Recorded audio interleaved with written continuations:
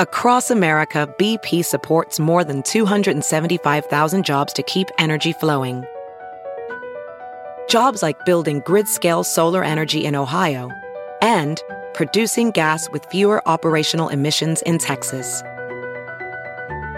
It's and, not or.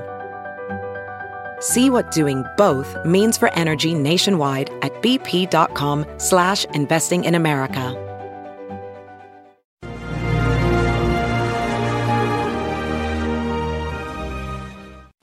Hello there, everyone. Judge Andrew Napolitano here for Judging Freedom.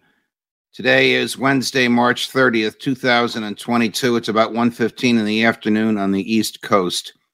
This morning, the January 6th Select Committee, emphasis on the word select, of the House of Representatives announced that it has pieced together President Trump's schedule and communication for January 6th, but it has about a 7.5-hour gap where they don't know where he was or what he was doing or with whom he was communicating.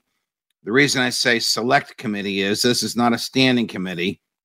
This is a committee appointed by the Speaker of the House, meaning if she is the Speaker of the House a year from now, the committee will still be in existence. If the Republicans control the House, it's almost inconceivable that Kevin McCarthy would keep the committee in existence.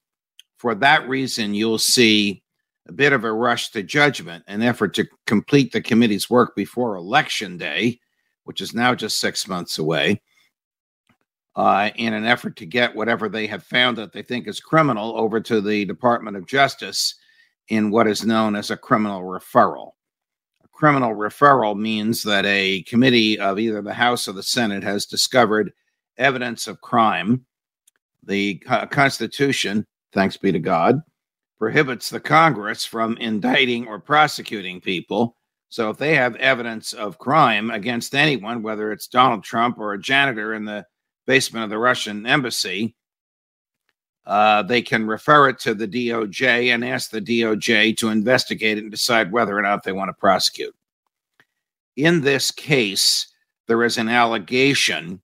I don't know who made the allegation, but it's out there. That President Trump was using burner phones, basically disposable cell phones. You can't recharge them, and you destroy them at the end of your use of them. Some of them last an hour, some last 2 hours, some last a little longer.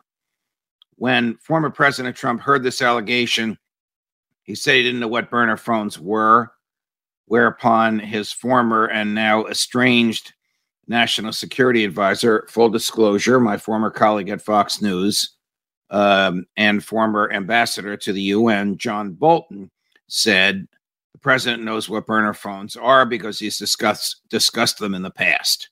Question: even if President Trump used burner phones, did he commit a crime? No, of course not. The president can communicate using any phone he wants, whether it's a traditional, I almost dropped it, a traditional mobile phone like this, or whether it's a landline, or whether it's some secret secure device that the Secret Service would give him, or whether it's a burner phone. If it is a burner phone, there'll be political implications to that. Those who want his political scalp will say, aha, he had something to hide, and he can answer it, and the public can decide who they believe. But there are no legal implications to it.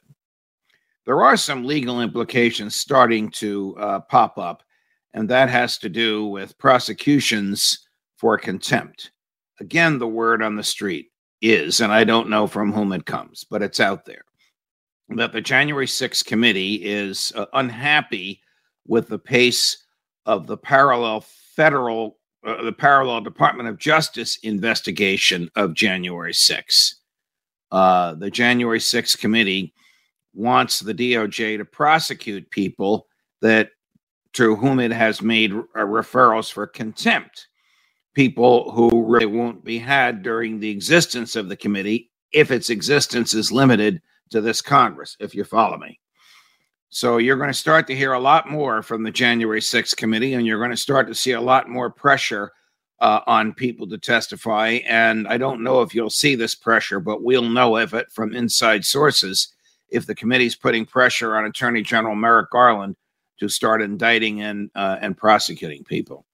Nobody knows where this is going to go. Already the Washington Post, which sometimes does great journalism and sometimes is off the wall, has published a piece comparing the 7-hour gap in Trump's use of his cell phone to the infamous 18-minute gap in the Watergate tape. There's no connection there at all.